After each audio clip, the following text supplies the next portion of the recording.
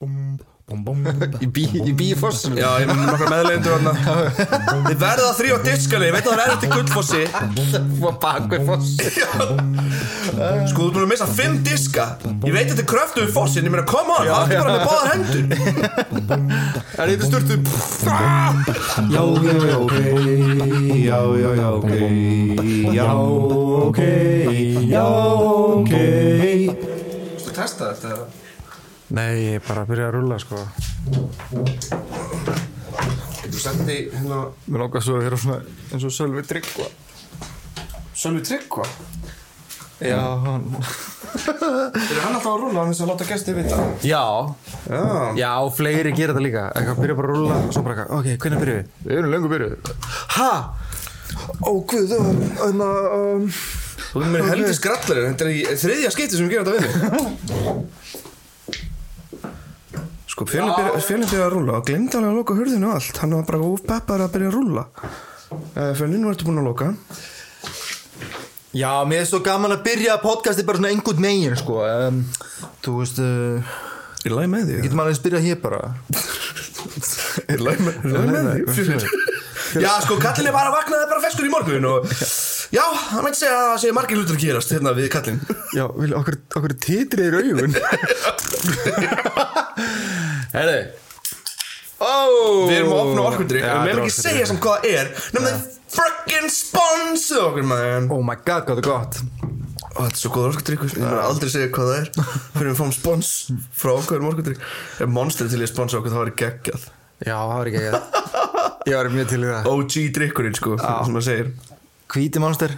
Hvíti Monster, ég fíla mest Mango Monsterinn. Heyrðu, shit, við erum að sponsa þetta drykk sem við erum ekki að borga fyrir, heyrðu, bara það ekki. Monster er allt í lagi, ekkert öðruvísi en hinni drykkinir. En ef þið viljið haldum áfram að tala svona þá getur alveg sett ykkur pening, skilur við, ef þið ykkur langar. Herri, takk yndislega fólk sem er að styrkja okkur á Partus. Já, það er frábært. We got that sweet money, sko. Þetta er bara mjög næst, sko. Þetta er eitthvað þykir mjög vænt. Mér þykir mjög fallegt að segja bara við séum bara styrtir af einhverjum. Já. Sem er bara, mér finnst það mjög skemmtilegt einhvern veginn. Já. Ég sko, þegar ég leggst á kottan á kvöldin þá tek ég auka sæng, sko. Kuðleinu svona upp hliðina á mér eins og sé manneskja og faðmana svona. Og ímynda mér að það séu styrtaraðalar á Partus. Já, svo fyndi að kalla það styrtaraðala. Já. Villu og Fjölnir eru til vegna styrtaraðala þeirra. Styrtaraðalar eru og telja sem er fólkslega marga manneskjur. Já, en ég er búin að vera undirbúið þátt í vikunni. Það er góðan þátt, sko. Ég keypti svona kommunista dagatalið frá kommunistafélag Íslendinga. Það er bara hóstaði kaffinu úr þig. Þannig ég er með það heima. Já. Og það kom rosa áhugaður manneskja í febrúarmánuðin og það var hún Sigríður í Brattholti. Ég er eitthvað hver þessi kona. Ég sé fyrir mér svona eins og slökkviliðsdagatalið nema bara kommunistar. Damn, Trotsky. Ég veist ekki að Trotsky var svona þykkur. God damn. Oh my god. Olíuborinn. Marx á ströndinni, olíuborinn. En þetta er bara flott höggmyndaði henni, sko. Hann segir í þið. Og ég ætla bara að tala hana þennan þátt. Okay. Og stóra Gullfossmálið í rauninni. Einmitt. Af því það var næsti bara búið að selja Gullfoss. Já. Pældi því? Já. En ok, við skulum tala hana Sigríði. 24. febrúar 1871. Já. Hún fæðist í Brattholti í Biskupstungum. Hún er dóttir Tómasar Tómassonar bónda og Margrétar Þórðardóttur húsfreyju. Hún var ein af 13 börnum. Já, þetta voru tímanir. Þetta voru þeir tíma, sko. En af þessum 13 komast bara 7 á fullorðinsaldur. Já, ok. 50% bara. Já. Og Sigríður náttúrulega þá næst elst. Pældi, pabbi átti mörg systkini. Og þetta var meira í gamla daga að fólk var að eignast fleiri börn. Já. Svo er líka grafirnar sem eru fyrir utan hjá skúla, fókita. Já. Það er sko 2 fullorðinsgrafir og svo eru 2, þetta er hræðilegt sko, en 2 barnagrafir hliðin á og það eru sömu nöfn á báðum. Já. Og ég heyrði einhvers þar að fólk var sko að skýra börnin sín sumum nöfnum eða svona næstu því eins. Já. Að því það var svo algengt að missa bara börnin. Já, þeir komast ekki á fullorðinsaldur. Já, góður heppilega. Þetta mjög sorglegt sko. Já, heppilega er mikið alveg á sama staðan lengur. Já. En hún Sigríður var svona listfengd manneskja og seldi mér að segja oft verk til túrista sem voru á leiði að skoða Gullfoss. Já. Og hún var svona vel að sér komin í grasafræði. Hann þekkti nöfn á öllum blómum og grösum sem ugs á hennar svæði. Og hún var lítið fyrir að fara úr heimilinu af ástæðulausu. Það þurfti alltaf að vera eitthvað erindi. Þegar hún var yngri þá fór hún í réttir, sér til gamans. En hætti því skeið og enginn eiginlega veit beint eiginlega af hverju. Réttir á þessum tíma voru eina leiðin fyrir alla svona, ekki bæjar kannski heldur, svona sveitabúar til þess að hittast einhvern veginn. Þannig að hún hætti að nenna því. Og hún hætti líka að sækja kirkju sem var frekar óvenjulegt á þessum tíma.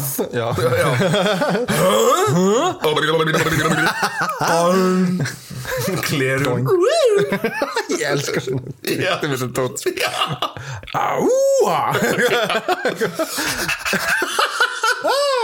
Bara eitthvað tegnum þetta hljóð.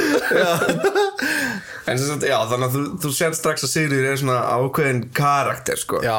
Hún var algjör nagli sko, gekk í öll svona karlmannsverkin og þetta, og ég var að gera svona quote on quote íslenskar íslenskar gæslappir er bara perralegar. Einn uppi og einn niðri karlmannsverkin. Ok, ég hættir að gera það.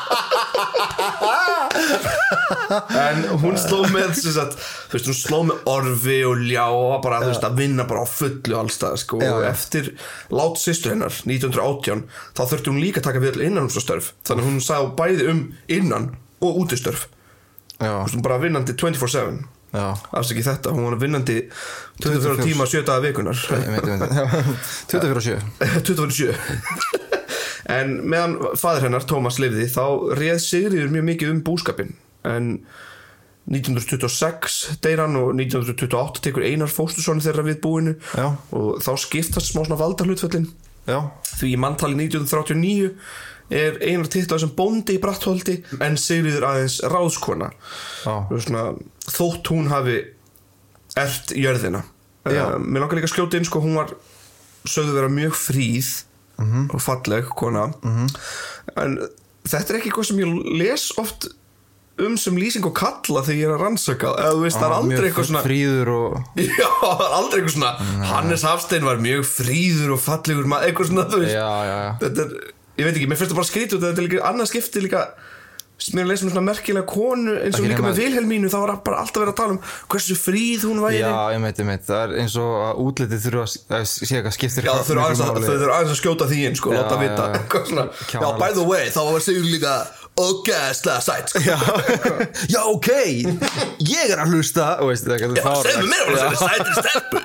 Oh my god, man. En það er kannski harður hárfagri. Þá er þetta pældi verið með það fagurt hár að þau þekkt bara í ár og öld bara fyrir að hafa fagurt hár. Haraldur hárfagri. Hversu hárfagur? Greinilega mikið. Ég er forvitin sko. Nei, það er mjög asnalegt að vera alltaf að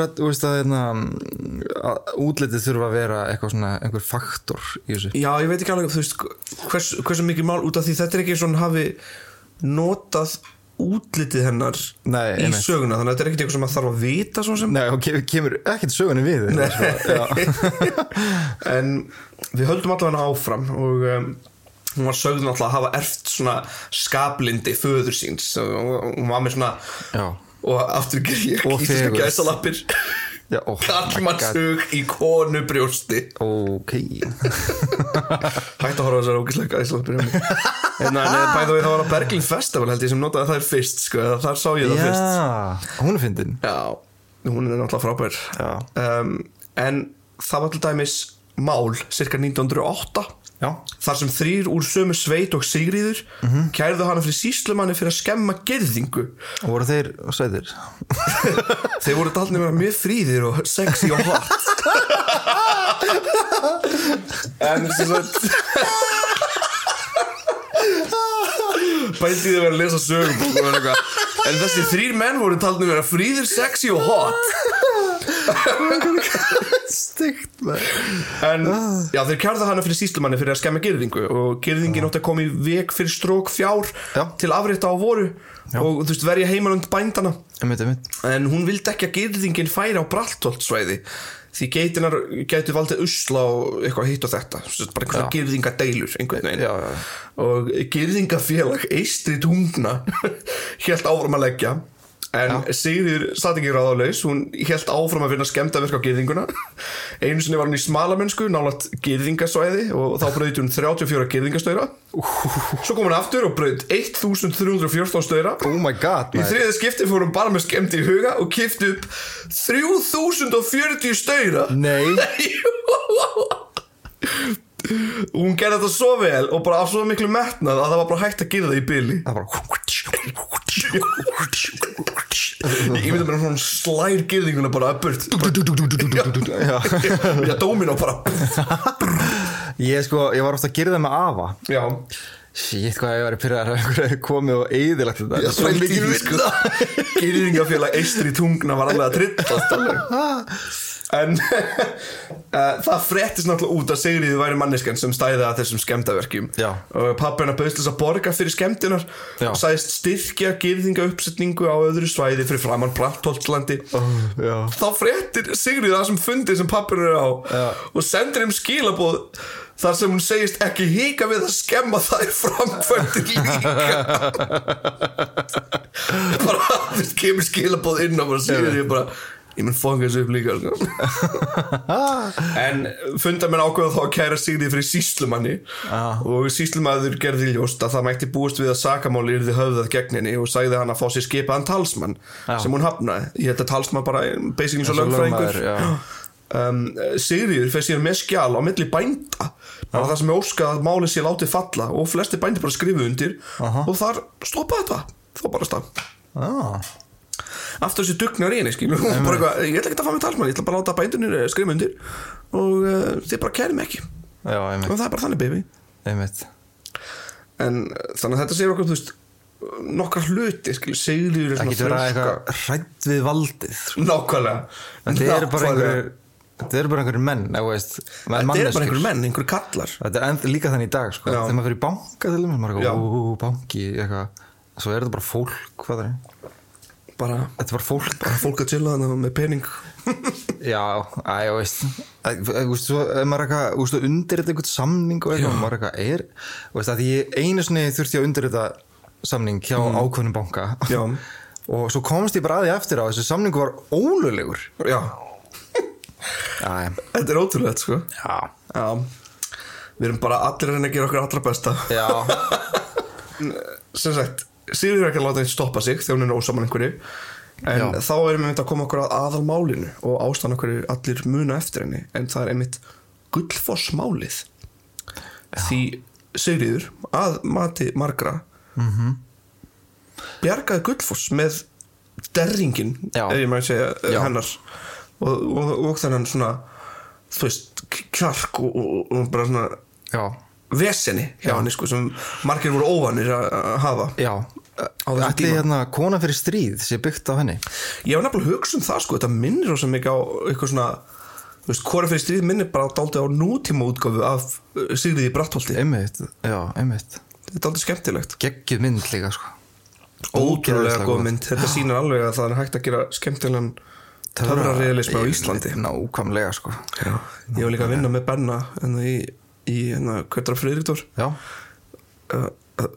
ég var bara svo smeykur að sjá hann er mjög fagur og fríður maður nei þú veist ég sá hann og ég var bara shit þetta er gaurinn hann leikist í Kona fyrir stríð sem er bara svo góð mynd einmitt fagur og fríður maður og sexy og hot Sluta að segja og sexy og hot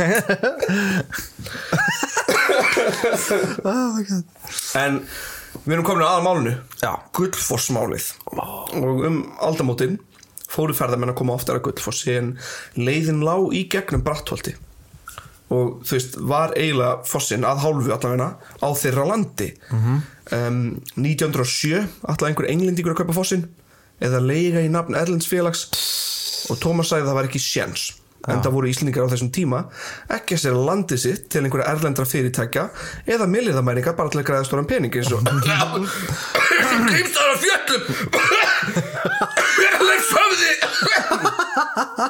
Sorry, þetta er eitthvað fast í þér? Já. Gott sprút. Gott ég komist út. En það er sagt að Tómas hafi svarað að hann seldi ekki vin sinn. Já. Og fallegt væri að vera með þetta viðþorf gagnvart landin okkar. Já, ég með þetta tattúrað á rassina. Sel ekki vini mína. Ég sel ekki vini mína. Það er svona eitthvað líka sem einhver bara krimmi væri með. Sel ekki vini mína. Já, það er að berja mig sko. En englendingurinn var nefnilega búinn að bjóða 50.000 krónur sem 1907 var ógeðslega mikill peningur. Íbúðarhúsið í Brattholti var metið á 1.000 krónur. Já, einmitt. Þannig að það var að bjóða mikið og meira í þetta. Já. Þannig að þetta kauptilboð vakti hins vegar mikla athygli. Þannig að landstjórinn tók fossinn á leigu frá 1. september 1907 til 1. september 1912. Það er leigja foss. Já.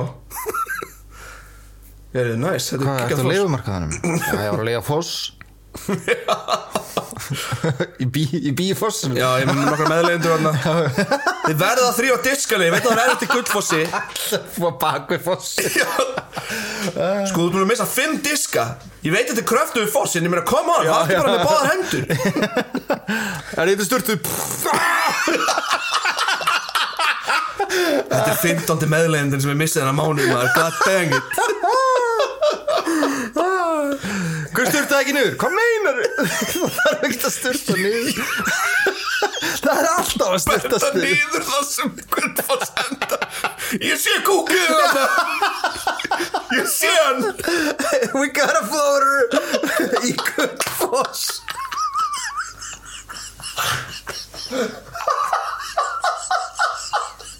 Ógeðslega fyndi var að reiður út í einhvern. Ég sé kókið þarna. Þetta er svo fyndið. Þetta er svo stúpid. Þetta eru sambýlismanna deilur á Gullfossi. En sem sagt, þetta voru 300 krónur fyrir 5 ár sem var alltaf bara gjöfin ekki gjald. Leigan skiptist þá á milli eiganda fossins sem var Tómas í Brattholti, pabbi Sigríðar og Halldórs á Vatnsleysu á Biskupstungum. Ok. Halldór, þú verður að fucking styrta niður með.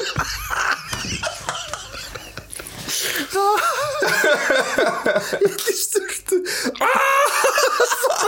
Þetta er kraftur maður. Maður. En já, þannig að það eru 2 eigendur, Tómas og Halldór. Já. Og Tómas er pabbi Sigríðar. Já.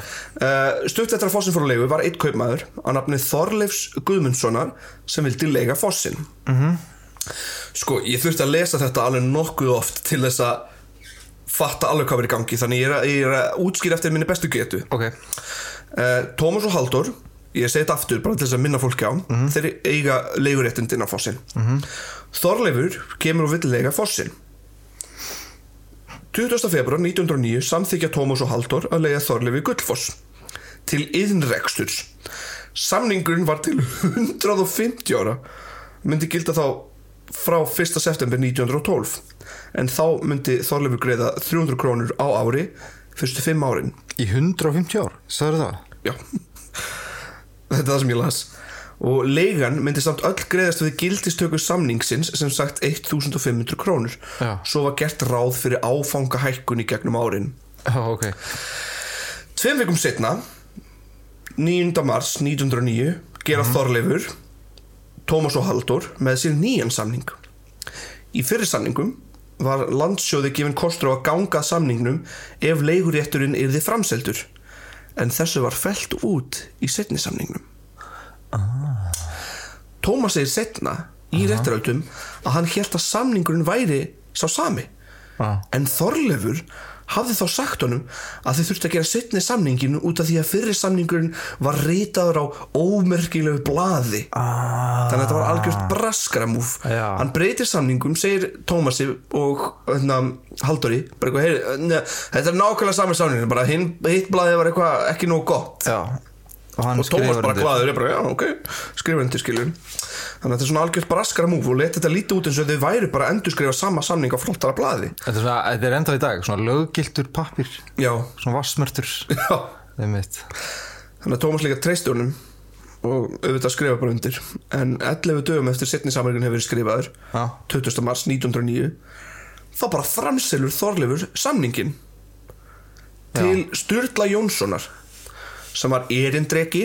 Erindreki er svo sem reikur erindi einhvers eða svona sendimaður.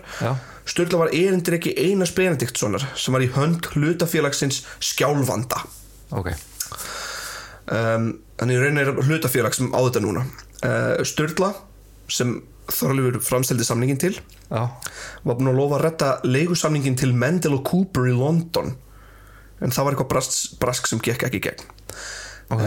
En samkvæmt dómsmálabók Árnessýslu 1917 þá var hlutafélagið Skjálfandi eigandi að leiguréttindum Gullfoss. Þannig að Tómas og Halldór selja leiguna til Þorleifs. Þorleifur framselur þetta til Sturla sem er að vinna fyrir einhvern Einar Benediktsson, basically. Það er búið að framselja samningin tvisvar. Einar Ben, já. Einar Ben er í rauninni eigandinn. En Sigríði líst ekkert vel allt þetta ferli, bara alveg frá byrjun. Ekki þegar faðurinn er að selja leiguréttindum til Þorleifs, með að segja. Þannig að þegar feðginin fréttu að Þorleifur hafði sett Sturlu leiguréttinum, ákvað þegar seinni samningunum væri ógildur og þetta framsal náttúrulega ekki marktækt. Þeir náttúrulega bara vissi ekkert af braskinu hjá honum. En 30. ágúst 1912 kemur og það þýðir eitt. Það þýðir að leigutakar Gullfoss verða að greiða leigu fyrir fyrstu 5 árin. Bróðir Sturlu, Friðrik, þannig að Sturla sem á að eiga réttin núna, sendi bróður sinn ásamt Einari Árnórs til Brattholts til að greiða Tómasi fyrir helming leigunar, 750 krónur. Tómas sér þessi gæjar eitthvað, þið ekki Þorleifur, þannig að ég ætla ekki að taka við þessa morgun, þennan pening. 2 dögum síðar koma þessi Friðrik og Einar aftur til að gera það sama, nema að taka einhvern Stefán Stefensen frá Rósolti með þeim og einhvern annan gæði með þeim. Nú kemur þú líka með okkur og nú borgum við fyrir leiguna. Tómas var ekki heima, þannig að Sigríður mætir og neitar að taka við leiguna aftur og segir við þá að þeir muni ekki taka við peningin fyrir en maðurinn sem leigðan fyrst kæmi gott og gilt. Sturla ákveður að stefna þessu máli fyrir gestarétti Árnessýslu til að fá ákveða hvort kaupans og samningin hafði verið lögleg. Tómas náttúrulega vantaði ógeðslega mikið lögfræðing, þannig að Sigurður bara tekur baráttuna og fer á hestbaki til Reykjavíkur til að útvega. Hún þekkti bara einn lögfræðing og það var Einar Benediktsson skáld sem var þá meira skáld en lögfræðingur. Þegar hún kemur til Reykjavíkur fer hún Laugaveginn og er að spyrja fólk hvort það viti hvar Einar búi. En áður en hún kemst að því kemur kona að henni og spyr hverjum hann leitað. Sigríður segir hana alla söguna og konan sem hún var að tala við var Elisabeth Sveinsdóttir, móðir Sveins Björnssonar. Maður sem á þessum tíma var málafærslu maður og yrði náttúrulega seinna fyrsti forseti Íslands. Hún segist alltaf að tala við Sveinn að taka málið og úr var það að hann gerði það bara. Þannig að Sveinn Björnsson, forseti Íslands, eða tilvonandi forseti Íslands, tekur málun að sér og blandast í þessu. Gestur Árnessýslu kveður upp þann dóm að seinni leigusamningurinn hafi verið löglegur og Tómasi var þá gert að greiða Sturlu 100 krónur í málskostnað. Ekki næs. Tómas og Sigríður taka þetta ekki mál og afdrýja honum til landsyfirréttar. Þar byggir Sveinn Björnsson máli sitt á að héraðsdómari hafi ekki tekið mark á vitnisburði manna sem sáu Tómas skrifa undir seinni samningin í fullri trú að sama samning værum að ræða, eða skilur þeir náttúrulega sáu að Tómas bara hélt að þetta væri nákvæmlega sami samningur. Yfirréttur tekur ekki mark á þessu og Tómas er gert að greiða Sturlu 30 krónur í málskostnað. Þeir vinna ekki bæði skiptin.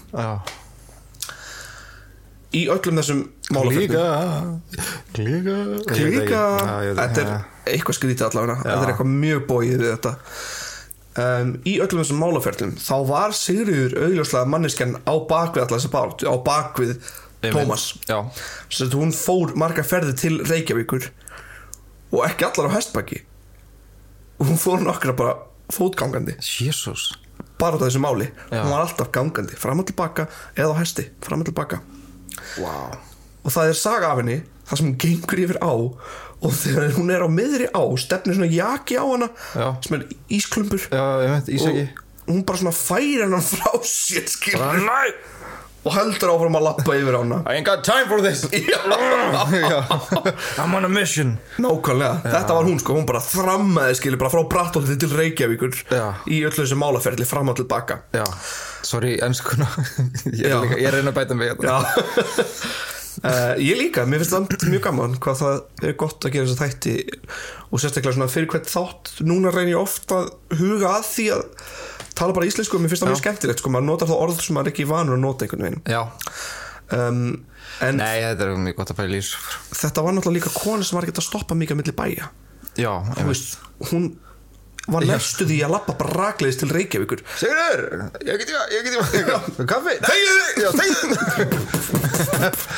en Sigurður elskaði náttúrulega Gullfoss og Ísland bara svo mikið að hún hét því að kasta sér í fossin þegar fyrsta skóflustungan yrði tekin vegna virkjuframkvæmda heppilega náttúrulega gerðist það aldrei og Gullfoss mikill og fallegur og enn á sínum stað og það þegar maður fer þangað þá sagan hennar á spjaldi bara það búið að setja sögun hennar á spjaldi við minnum út að þeir fyrst var bara höggmyndin af henni, það var engin útskýring og það var náttúrulega fór í taugunar á sumum ég veit, það hægt að lesa og ennsku líka sko. ok, geggjað, það mjög gott að heyra en geggjað, þetta kona fyrir stríð sko. þetta kona fyrir stríð en mér finnst bara ótrúlegt að hann hafi þegar hún fór ekki á hestbaki að hafa labbað bara labbað hvað ætlaði sér langt?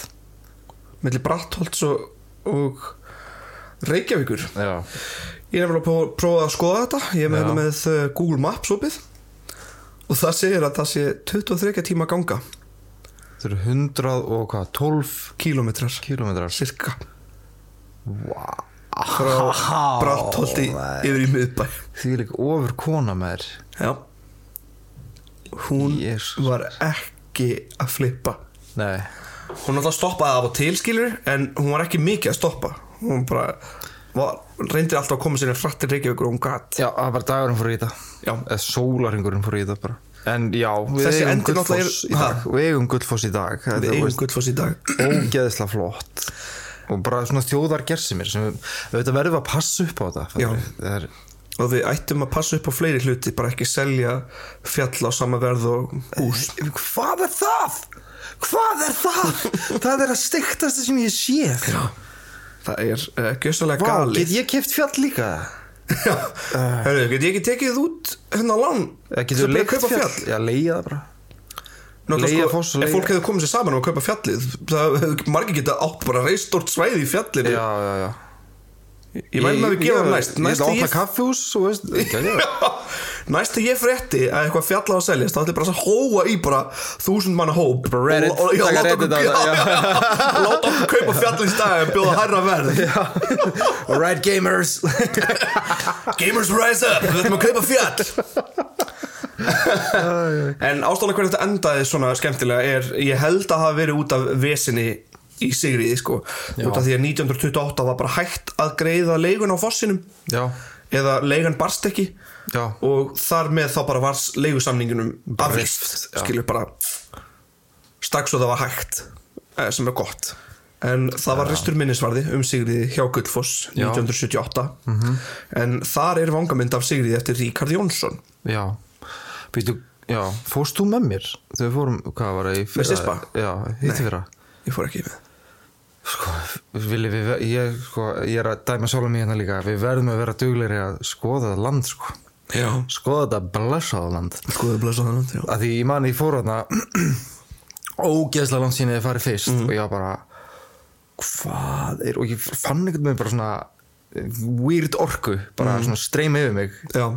frá fossunum, ég get svo svarað sko, ég var bara þetta hljóma kúkú en Þetta er alltaf bara svo mikil en þetta er bara fengur þetta er svo rosalegt sko, Já. og maður bara, wow veist, það er ekki hægt að upplifa þetta veist, á sjónvarpi eða í tölvunni eða fly over Iceland eða Bara engan whatever, veginn, sko. Þetta er bara að fara á hanga var bara þetta er svo vakarlegt sko. Já, mér laka til ég ætla að fara hringinn oft í Já, sjónum. algjörlega. Það var nú gaman. Já. En ég var að tala um þetta höggmyndina af henni sem er hjá Gullfossi eftir Ríkharð Jónsson. Og svo er sko nei, ég er alltaf tröfla Ríkharður!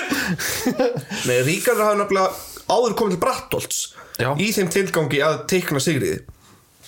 En hann teiknar hana og svo þegar hann er búinn að teikna hana þá skreppur hann frá. Og þegar hann kemur tilbaka er myndin horfin og náttúrulega væntanlega spyr hann bara Sigríði hvað myndin sé. Já. En Sigríður náttúrulega bara segir að það náttúrulega er ekki auðsótt það sem eldurinn geymdi.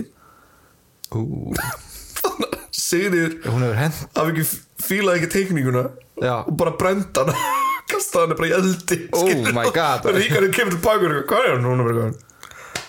Það er náttúrulega ekki auðsótt það sem eldurinn geymdi. Nei, ekki auðsótt það sem eldurinn geymir. Ríkharður náttúrulega fer bara heim og teiknar aðra mynd af Sigríði eftir minni. Hún er sagði ekki líta alveg út eins og Sigríður en það er náttúrulega svipur. Var hún ekki þá fríð og Jú, hún var fríð, hún var fríð. Þetta er alveg góð saga. Þú ert alveg að heyra sögum sæta stelpu. Ok. Svo fáránlegt. Þetta er alltaf sama gerðist líka þegar hún fekk gjöf á 70-afmælinu hennar þar sem hún fekk málverka Gullfoss í afmælisgjöf. Sigurður náttúrulega var ekki hrifin af myndinni og kastaði henni bara beint í hvít. Já, fuck, þetta er geggjur típa. Og hún var náttúrulega bara alveg rosaleg sko.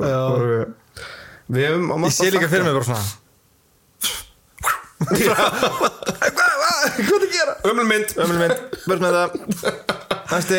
Það var þetta frábært bara við höfum óttana að sko á þessum tíma á þessu svæði algjörlega sko. og megum við bara halda áfram að rækta svona fólk hér á landi. Algjörlega. Ég var einmitt að hugsa á það bara að það vantar eitt svona bara eitthvað eina svona, veist, bara svona fara bara í stríð. Viljufjölnir, efna til stríð Þorskastríð 4. Er ekki komin tíma á nýtt Þorskastríð? Ég er bara að segja sko miðað við söguna þá ætti það að koma núna. Meiri mílur Við erum náttúrulega næstu því að missa af eyjunni þannig norður. Hvað er ég? Getum við keypt hana? Nei, ég er að tala um Kolbeinsey sem er hérna nyrsti punktur Íslands sem gerur okkur kleift að eiga alveg meira sjómílusvæði. Hún er alveg að hverfa, bara sjórun er næstu búin að geta þetta upp sko. Það komast kannski, þú veist, það myndi komast kannski 50 manns onna þessa eyju ef við myndum standa þétt saman. Er hún að hverfa því að sjórun er bara að gleypa hana? Sjórun er bara að hækka eða líka bara hrynja undan henni? Það er bara hrynja undan henni. Ok. Þannig að þegar Kolbeinn segir hverfur þá er einmitt góð pæling hvað við munum gera þess að viðhalda þessar sjómílur. Hún verður alveg þarna undir sjónum en þá. Já, en þá verður hún ekki land.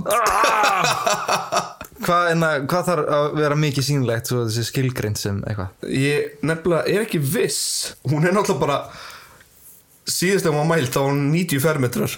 Þetta er bara svo herbyrgi. Já, og hún er næstu í að hverfa núna sko. Hún er búin að herbyrgi eins og prófast í 20 og eitthvað. Já. Hún er alveg að fara. Þið fjölnir, býrð þú í 90 fermetra herbyrgi? Nei. Ég myndi smá íbúð. Stúdíóíbúð. En já, fjölnir býr í menn. Samt er reisastór stúdíóíbúð líka. Já, miðað við.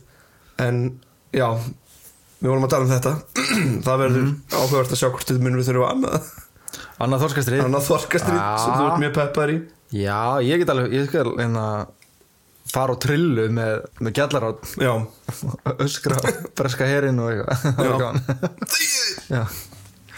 Well, you lost the last 3 times. You're gonna lose again. Fjölnir Gíslason, fyrsti maðurinn til þess að deyja í nýjasta Þorskastríð. Já, Jesus. Fyrsti maður til að vera skotin bara. You lost again. Oh, fuck. They ain't fucking around. En já, eins og ég segi, þetta var ótrúlega kona. Já. Og við erum ótrúlega heppin að eiga hana að. Já. Og 17. november 1957 þá lést Sigríður á Sólvangi í Hafnarfirði af inflúensu. Af inflúensu? Já. Ok. Það var náttúrulega algjör pláa. Já, algjör pláa. Já, nákvæmlega. Já, gott að heiðra minningu hennar. Algjörlega. Og sérstaklega þegar alltaf svona tala hvort að ég að selja landið eða eitthvað svona í landinu. Já. Það var gott að muna eftir baráttu svona fólks. Ég sé að þú ert með tengla.